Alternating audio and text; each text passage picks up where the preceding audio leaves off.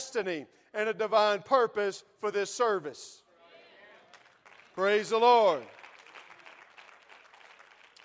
Hopefully you will understand that in just a few moments. Mark chapter 5, beginning with verse 1.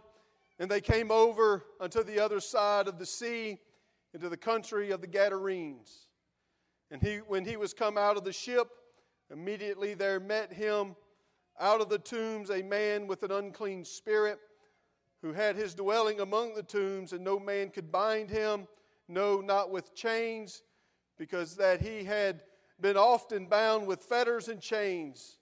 And the chains had been plucked asunder by him, and the fetters broken into pieces. Neither could any man tame him. And always, night and day, he was in the mountains and in the tombs, crying and cutting himself with stones. But when he saw Jesus afar off, he ran and worshipped him.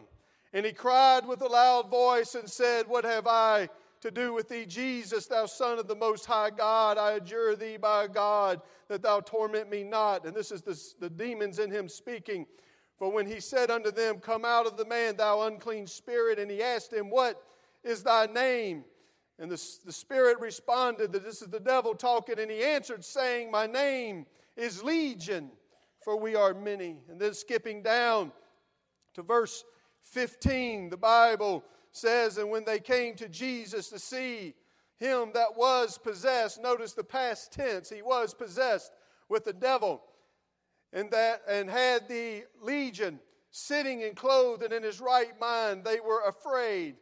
And they that saw it told them how it befell him that was possessed with the devil, and also concerning the swine. And they began to pray him to depart out of their coast. And when he had come into the ship, he that had been possessed with the devil prayed him that he might be with him. Howbeit Jesus suffered him not, but said unto him, Go home to thy friends, and tell them how great things the Lord has done for thee, and hath had compassion on thee. And also this morning, from the book of Luke, chapter 8, beginning with verse 26, this is the same story. It's Luke telling it, and they arrived in the country of the Gadarenes, which is over against Galilee. And when he went forth to land, there met him out of the city a certain man which had devils a long time, and wear no clothes, neither abode in any house, but in the tombs. And when he saw Jesus, he cried out and fell down before him, and with a loud voice said, What have I to do with thee, Jesus, thou Son of God Most High? I beseech thee, torment me not. For he had commanded the unclean spirit to come out of the man, for oftentimes it caught him, and he was kept bound with chains and fetters, and he brake the bands and was driven of the devil into the wilderness. I have a very strange title, perhaps, for this message that I would like to preach this morning. I want to title it, You Can Worship. You can worship. Hopefully, in the next few moments, you will understand that title. Praise the Lord. One more time, if you will join with me, let's ask God to anoint the remainder of this service. Father, in the name of Jesus, we pray right now for faith, for the spirit of faith to permeate through this building. God, we ask that our hearts and our minds would be open. I ask today in the name of Jesus that the word of God we know is anointed, but that you would anoint the lips of clay, and that every heart, that every mind, that every spirit this morning in this place would be open and receptive to the word of God. In the name of Jesus, we pray that the will and the purpose of your word would be accomplished, and we thank you for it in Jesus' name. Give the Lord another hand clap of praise. Hallelujah, hallelujah, hallelujah. God bless you this morning. You may be seated. Our story starts off this morning with Jesus and his disciples getting into a ship to cross the Sea of Galilee. In the book of Luke, it begins by saying on a certain day, they got into a ship and they went to cross the Sea of Galilee. The Sea of Galilee is not very big. It only comprises of 64 square miles. At its longest point, it is 13 miles long. and at its widest point is only 8 miles wide. The Sea of Galilee was not a very big place. But nonetheless, Jesus told his disciples that we're going to enter into a boat and we're going to cross the Sea of Galilee. What the disciples did not understand, and what they did not see that Jesus did understand and did know, that there was divine purpose and divine destiny for that trip. They wasn't just taking a trip to go see beautiful scenery. They were not just taking a trip to go over there and meet with some in-laws, some outlaws, or some family member. But there was a purpose for that trip and that day when they got on that ship. And I will tell you today, and I'll have to ask permission from Pastor real quick, because I haven't asked until now. But this sermon might be a little bit like that. We're getting in a boat. And there's going to be a storm right in the center of it, but if you wait till the end, there's some divine power. Just stay with me through the stormy part. You'll understand in just a second. But understand, they get on the boat and they set sail and they take off. And Jesus does something that's kind of strange. While the disciples are sailing the boat, Jesus does what? Goes to sleep. We all know that story. Jesus wasn't scared. Jesus wasn't nervous. He knew that he was going to make it to the other side. He knew where his divine purpose and the divine reason that he was going to the other side of the Sea of Galilee. So he wasn't worried or nervous. All he knew is that he was going over there to minister to a demoniac, and the disciples had no clue. And as the storm began to form, they left Jesus asleep in the boat. They didn't go wake him up when it first started, but they waited until the storm was raging, until they feared for their life, until they thought that they would go down, until they thought there was no more hope, and there was no more chance, and there was no more of anything that they could do. They had fought the storm as long as they could, and then they called for Jesus, and that's why Jesus got up. He rebuked the winds, but he told them, you have little faith, because if you had known the reason, you would have known this storm couldn't stop us. You would have known that the Satan couldn't stop the divine purpose which I'm going to perform in just a few moments. I don't know if it's true, but it sounds good for the sake of this sermon. Perhaps Satan saw in the direction of Jesus. Perhaps Satan looked up and he saw Jesus and the disciples getting in the boat, and they were heading for this little place of the Gadarenes. And Satan remembered, wait a minute, I've got a man over there that's possessed with a legion of demons, and Jesus just might meet him. Jesus just might rendezvous with him, and I can't stand that, and I don't want that, so I'm going to create a storm. I'm going to create a situation to stop Jesus, to stop the power of God. I've got to hinder him, and I've got to stop him. But I want to tell you right now, it doesn't matter what Satan tries. If you're in the divine will and divine purpose of God, Satan can stalk all the storms he wants. He can make it as bad as he wants. You can even begin to fear for your own life. But I want to tell you this morning, grace is on divine destiny course, and we're headed to a purpose and to a place with Jesus and a rendezvous with a sick and dying world, and all of hell can't stop us. All of the Satan can't stop us. Hallelujah. We just got to stay on the boat with Jesus.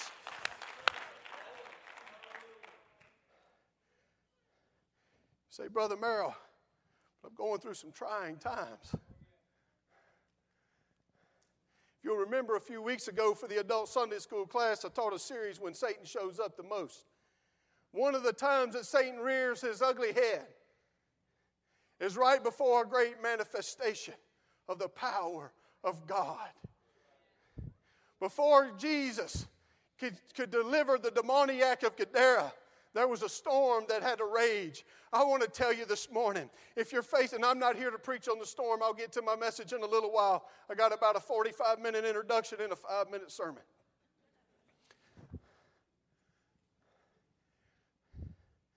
But if you're facing a storm, you ought to thank God for it. You ought to thank God for the hard times.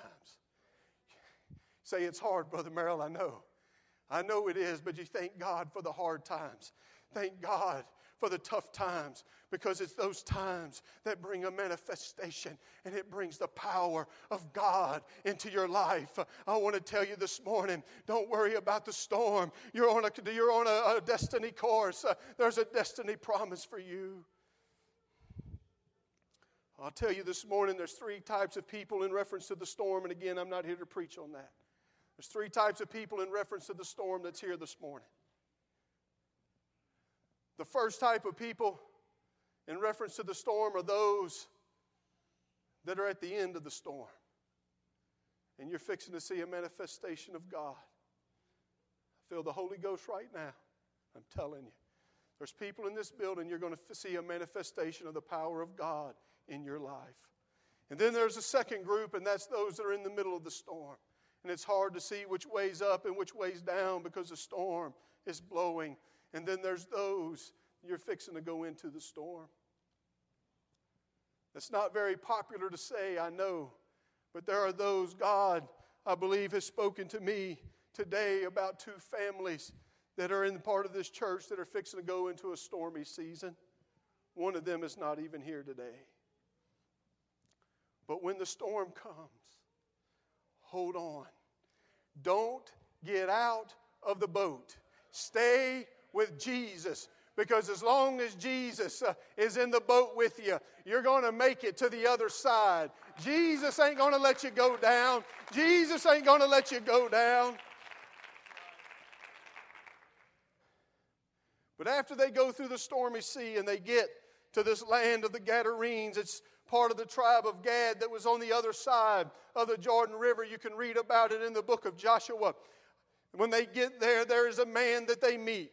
Very little is ever said about this man. I haven't heard too many sermons about him. But I can tell you that there is a man that comes to Jesus. And the Bible gives us some very strong details about some parts of his life.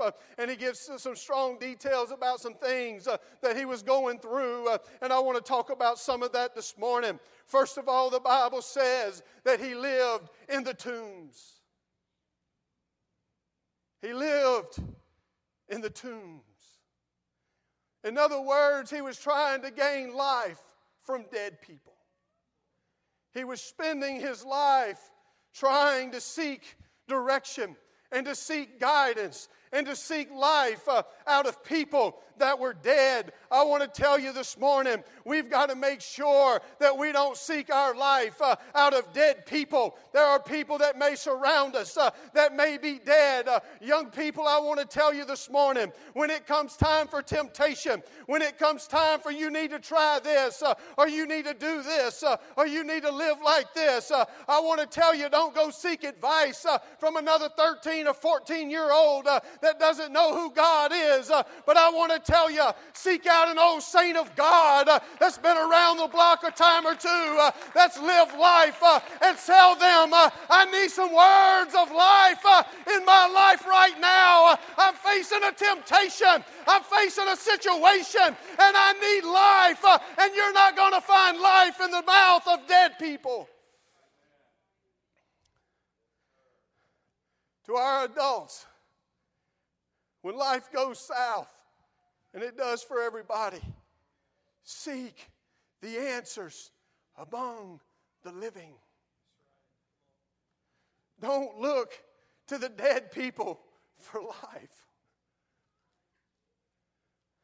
The person at work that doesn't have a relationship with God is probably not the best one to tell you how to keep your marriage together. It's probably not the best one to tell you how to raise your kids.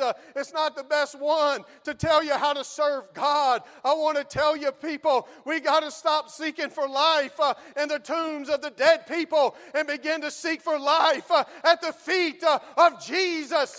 He's the life giver. He's the one that gives life. He said, I am the bread and the life. Oh, this morning, let's clap our hands to Him.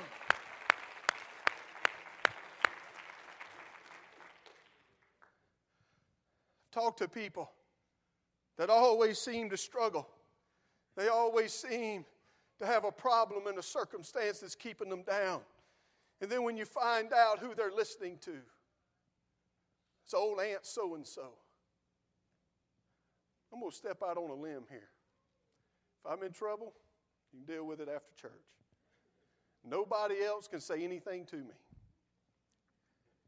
How you like that? I want to address our young people again.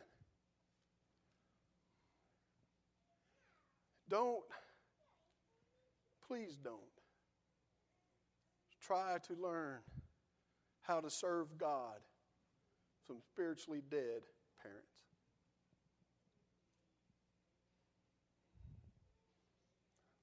Well, it just got real quiet. Dead people don't have life in them, even if it's mom and dad. Even if it's mom and dad. Learn to serve God from those that are alive. Don't let people tell you you can't make it. Don't let people tell you you can't serve God. Don't let people tell you that God doesn't love you. Don't let people tell you that all of serving God doesn't really matter, that God's not going to do anything for you. Don't ever let people tell you that, even if it's an old mom or a dad that's spiritually dead. I want to tell you this morning, and I'm pleading with everybody in this building, if you want to learn how to serve God, if you want to learn how to live, go to the one that said, I have come that you might have life and that you might have it the more abundantly this morning. Hallelujah. Jesus is the only way. Hallelujah. Then the Bible says that this man, I didn't even come to preach this, I'm still in my introduction, that he was day and night. Mark says he was day and night in the mountains. Luke in 8:29 says he was in the wilderness. He lived a place alone, a place that was destitute, a place that was unproductive. The wilderness produces nothing. It's a place of dry and barrenness. It's a place of unproductivity. In other words, when he looked around in his life, there was nothing there of any value. There was nothing there of any benefit to anybody. And I talked about it in the adult Sunday school class this morning about how we should benefit the lives of others. And this man had no benefit to anybody. And he looked in his life. He couldn't see anybody's life he touched. He couldn't see anybody's life he ministered to. When he walked by, nobody benefited. His life was basically a useless and unproductive life. It was barren of all fruitfulness. It was barren of all nourishment. It was barren of all encouragement. There was nothing there. He lived in the wilderness in a desolate and lonely place. He had no productivity. He had nothing. It was just everyday fight for survival. He got up every morning wondering, am I going to make it through today? Wondering, is there anybody that really loves me? Is there anybody that cares? He got up every morning by himself. He didn't have a support group like AA. He didn't have a support group called Demoniacs of Gadara Anonymous. He had nobody to help him out. He basically lived alone. Luke says that he could live in no house. He lived in a life of loneliness and despair and brokenness and unproductivity.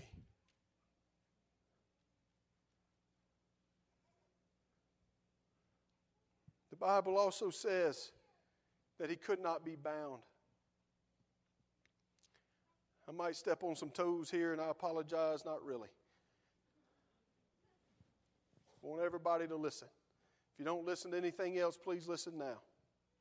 The Bible says that he was bound with fetters and with chains, and he broke them. I want to understand something, and we preach on this scripture all the time about breaking the chains of bondage and all that, and blah, blah, blah, and that's good. But would you understand with me this morning that they were not trying to cast him in prison? They didn't put the fetters and the chains on him to put him in prison. All they were trying to do was restrain him from hurting himself. All they were trying to do was to keep him from damaging his own self. You see, there are restraints in life. There are some things in our life that are restraints. It's not bondage. It's not prison. It's restraints. And they're only put in your life to benefit you. Now, fetters, if you look up the word fetters, the Bible says in Leviticus they were made of brass. Brass is an alloy. Brass is a mixture of copper and nickel. It's an alloy. It takes two pieces to make a fetter. There's two ingredients. Now, the difference between a fetter and a chain, or this brass, is the fetters are not very hard.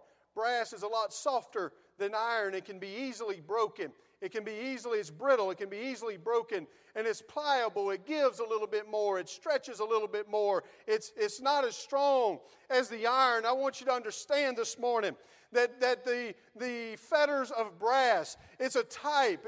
It's a kind of restraint in our life made of two components. It's me and God. And God tells me some things. Merrill, there's some restraints in your life that you need to have. These ain't gospel. They're not word of God. But this is some restraint, son. It's to benefit you. It's to protect you. It's to keep you from hurting yourself. This is something between me and God Almighty. And they're pliable. And they give a little bit. And so there's things in my life that is a restraint to me. There's things that I've put around my life that are restraints. It may not apply to you, but it applies to me. And then there are the chains, and they're iron. They don't give. They don't just stretch a little bit. They're rigid. They're solid. They're unbreakable. They're without any leeway. And this, I believe, is the Word of God. Remember that the Word of God places us in a restraint. It's not bondage. It's not prison. But it is a restraint in our life to prevent us from going down a pathway of destruction. And the Word of God is unbreakable. It's unbendable. It does not give. When the Bible says that God does not like a liar, He means He don't like a liar. It ain't a give in it for a certain situation. It doesn't mean that you can flex it a little bit or God understands my position. It means that God said, thou shalt not, and that means what it means.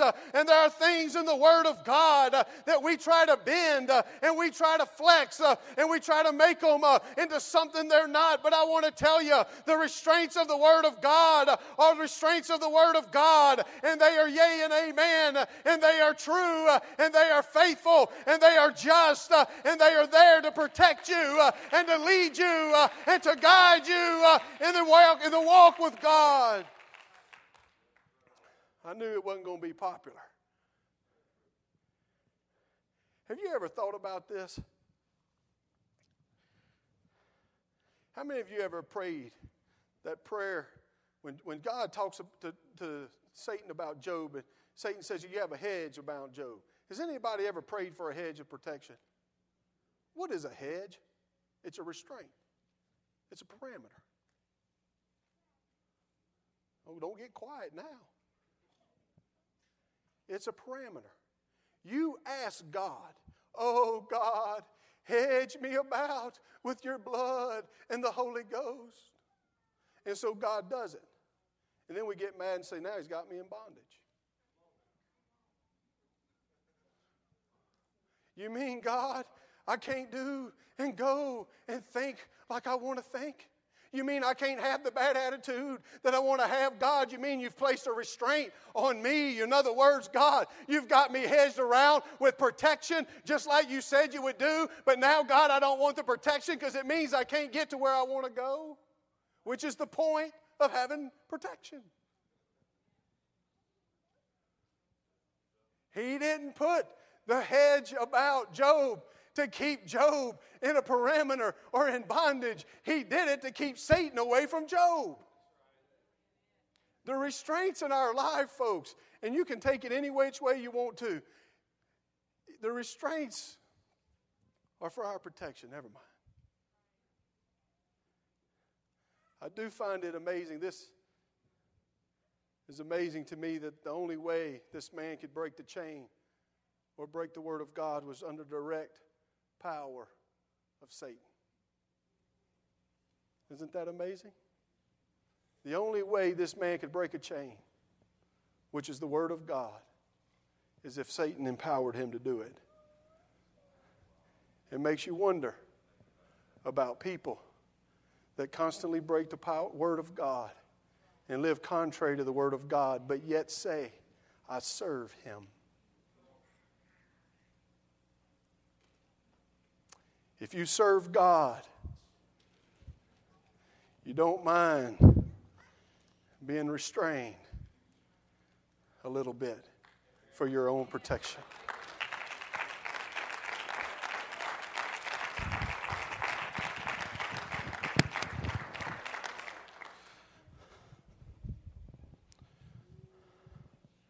The Bible also says of this man that he spent a lot of time crying. We read that, cutting himself with stones. Pain, agony, discomfort had become his only comfort. Isn't that amazing how people do that? I've met people in my short life. I say short because it has been very short. I'm much younger than most of you think. Most of you think I'm fixing to turn 39. That's actually true. Have you ever seen people or known people that are not happy unless there's a major tragedy in life? I've seen people, they can't stand it when they're well. God bless me with a sickness. God bless me with a disease. I'm feeling so good right now. I don't know what I'm going to do. My body's good. Everything's fine. I'm not happy unless I've got some ailment to talk about. Well, I want to tell you, there are times in our life, in people's lives, when pain and discomfort and hurt and situation and problems and turmoil becomes the only comfort that they have. They're not happy unless they're sad. I'm hurrying. The Bible also says that he was naked. He lived a life of shame. He had no hope. He had no future. Nothing better for tomorrow than what was there today and what was there yesterday. Tomorrow offered nothing any different. There was nothing tomorrow or next week. He couldn't say, well, this is only going to be for a few more days and then my ship will come in.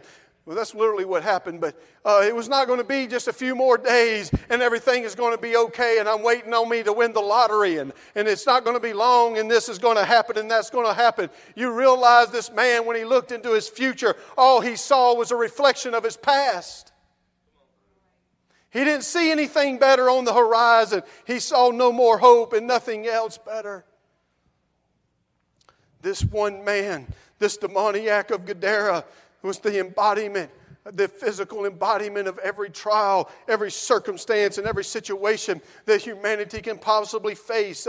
In this one man dwelled every kind of problem you can have. You say, what are you talking about? It may not be the exact problem, but it's in the same situation. He cried day and night. In other words, he couldn't get his emotions under control. He had emotional problems. He had mental problems. He was not able to deal with relationships because he lived in tombs. He couldn't even have a good relationship. He was cut and bruised and beat up. He had physical problems. He had spiritual problems.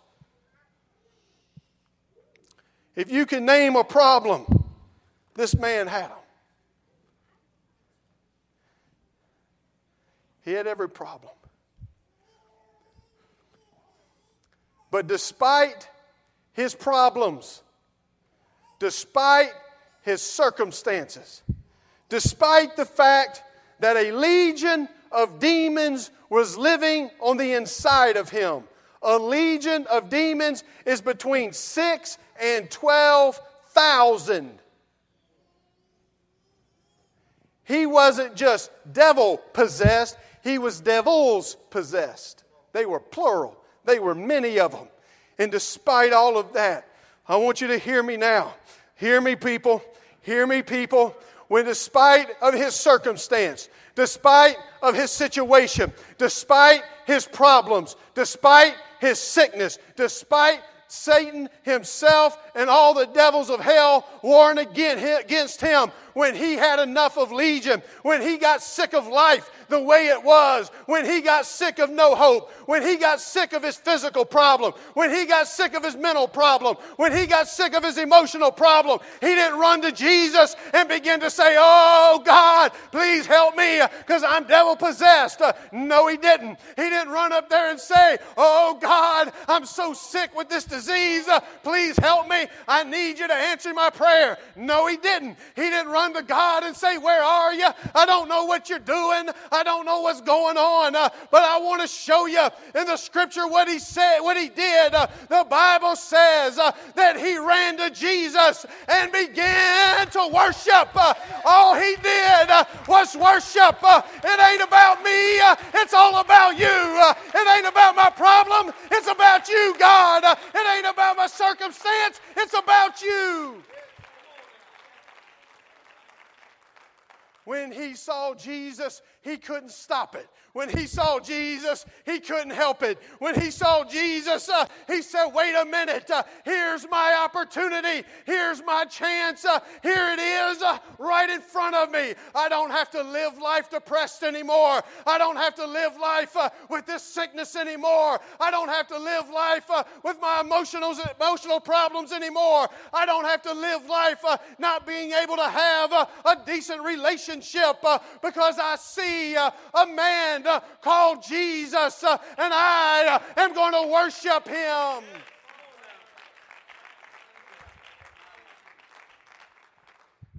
He forgot about his problems.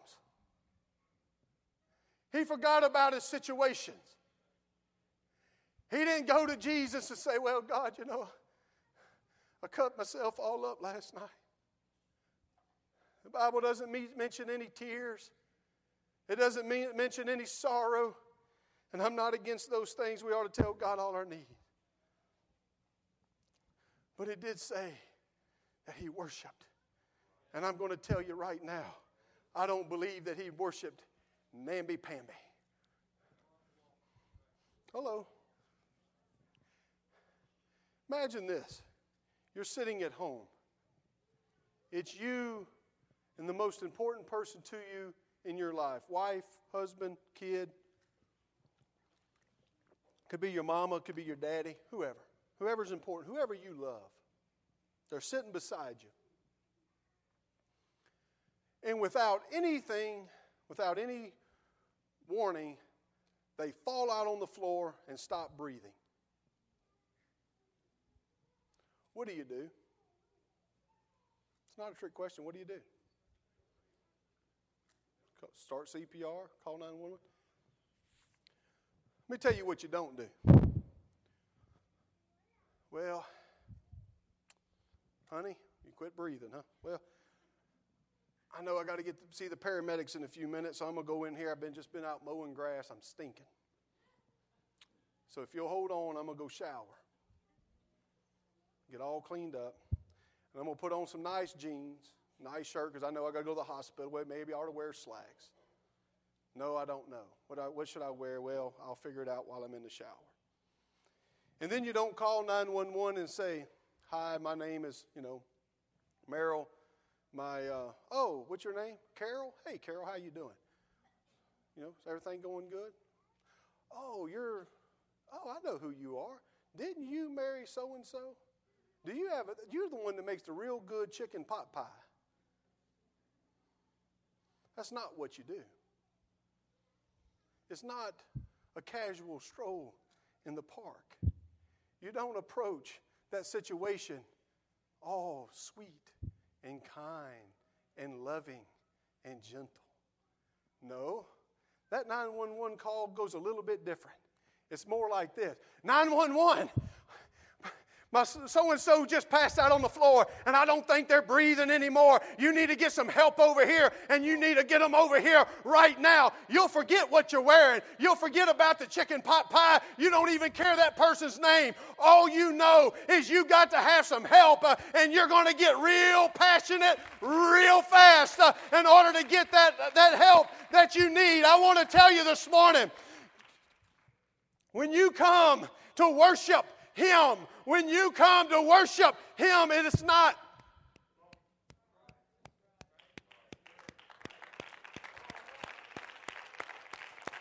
I know I'm being sarcastic. I know I'm being cynical, but I'm also being true. And that's the only other way I know how to be. I want to tell you this morning, it's not about who you are. It's not about what you are. It's not about who you once were. It ain't about your past. It ain't about your present. It ain't even about your future. You are here to worship Him because of who He is. It's got nothing to do with you. It's all about Him. It's all about Him. It's all about Him. I feel the Holy Ghost here this morning. Let's give the Lord a hand clap of praise.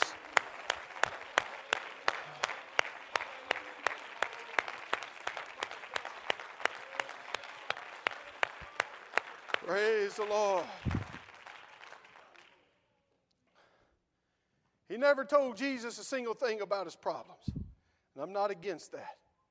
But I want to tell you, I'll go ahead and tell you, I probably shouldn't, it may be too early, but I'll tell you. The direction I feel in this service is we're going to worship in a little while. We're going to worship. Y'all are looking at me like a cow looking at a new gate. Do we know what worship is? Woo, y'all are on fire. Anyway, don't mean to be sarcastic. I'm sorry. I apologize. When Jesus got done with this demoniac of Gadara, he had to change the sign on his forehead. The neon sign said under new management. His whole life changed.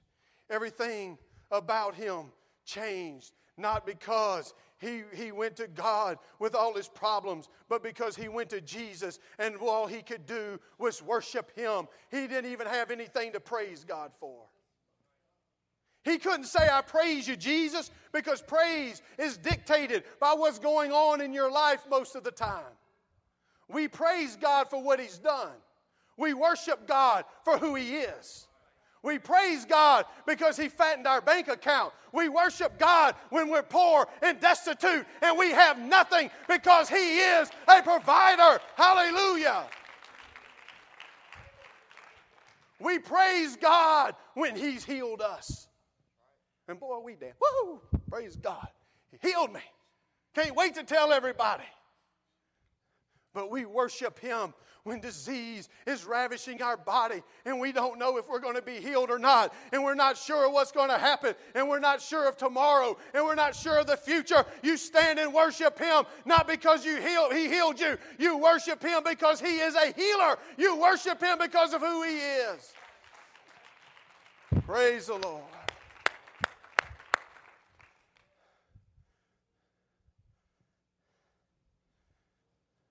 So this morning, sorry about that. There are people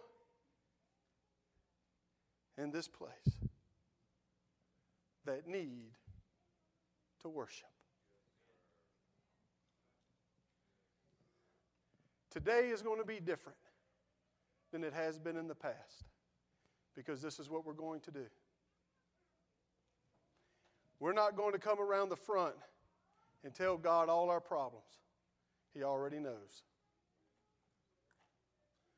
We're not going to come around the front and weep and cry about how horrible our life has been in the past. We're not going to walk around the front and bellyache and complain about our present. But in a few minutes, we're going to gather around the front and we're going to worship. We're just going to worship. You can worship. But Brother Merrill, you don't understand. No, you can worship. But life is not very good. You can worship. But my circumstance ain't all that what I wanted it to be. You can worship. You don't understand the past, Brother Merrill. You can worship. I'm distracted, Brother Merrill. You can worship. Oh, yes, you can. You can do it. I got faith in you. I got confidence in you. All you have to do is tell Him how awesome He is. We're going to worship this morning. Praise the Lord. Stand with me.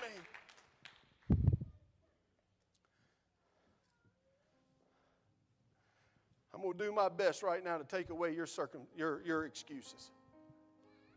And when I say worship, I'm not talking about, now you worship how you feel. Brother Murphy's already said that. You worship how you feel. And in your way, I want you to get passionate about your worship. Is there anybody, let me just ask it this way. Everybody give me your attention. Is there anybody in this building, I'm going to stand up here so I can see. Is there anybody in this building that has a need?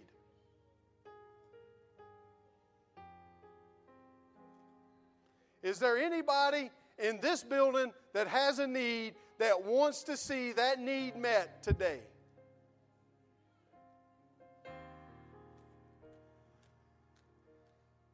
Is there anybody in this building that has a need that wants to see it met today that's willing to worship like you want it met?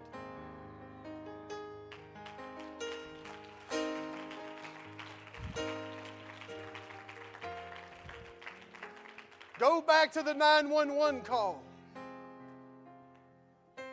When you talk to the 911 operator, I've heard recordings of 911 calls before. I've never heard a pious call.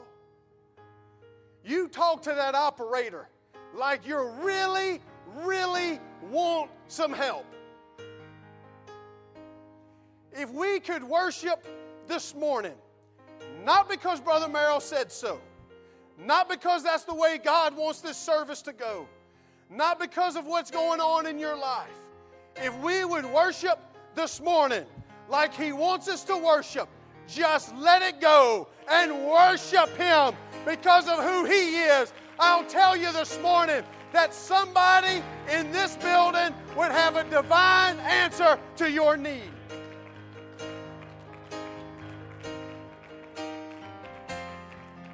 But it's going to happen. We talk about faith. God heals so-and-so on faith, and that's absolutely. God in the Bible even showed us that miracles sometimes come because of compassion, just simply of God. He has compassion on them.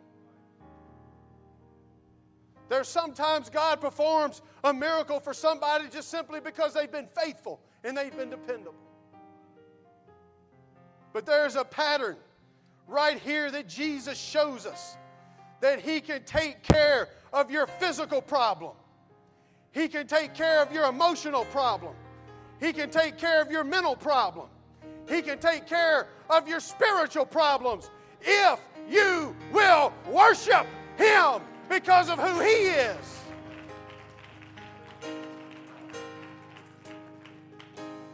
And all the devils of hell, some 6,000 to 12,000 demons in that man's body, could not stop him when he decided that I am going to worship. Is there anybody here this morning that's sick and tired of life the way it's been? Are you sick and tired of Satan having control? Are you sick and tired of the problem? Are you sick and tired of the situation? Are you sick and tired of the legion that seems to be a part of your life? It's time to worship. It's time to worship. Woo!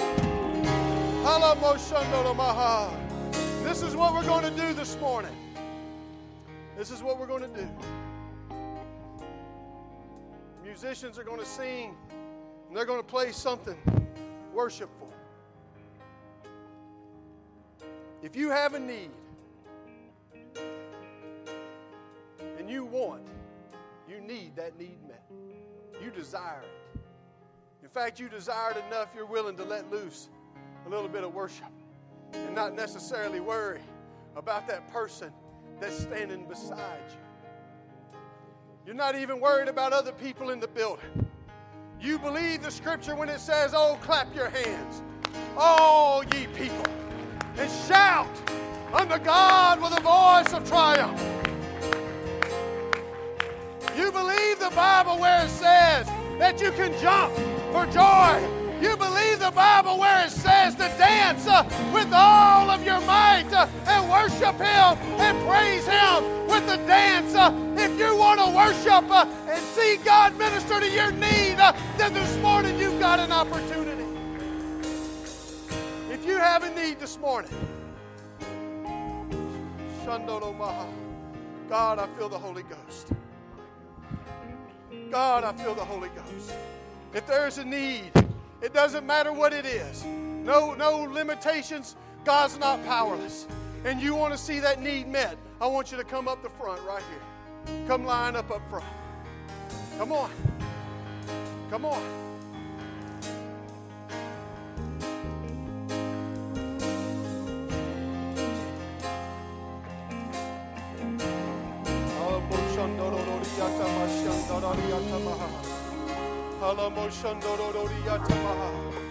God, I feel the Holy Ghost. Hallelujah. How many of you are ready for your needs to be met right now? How many of you are ready for your needs to be met? All right, hold on. This is what we're going to do.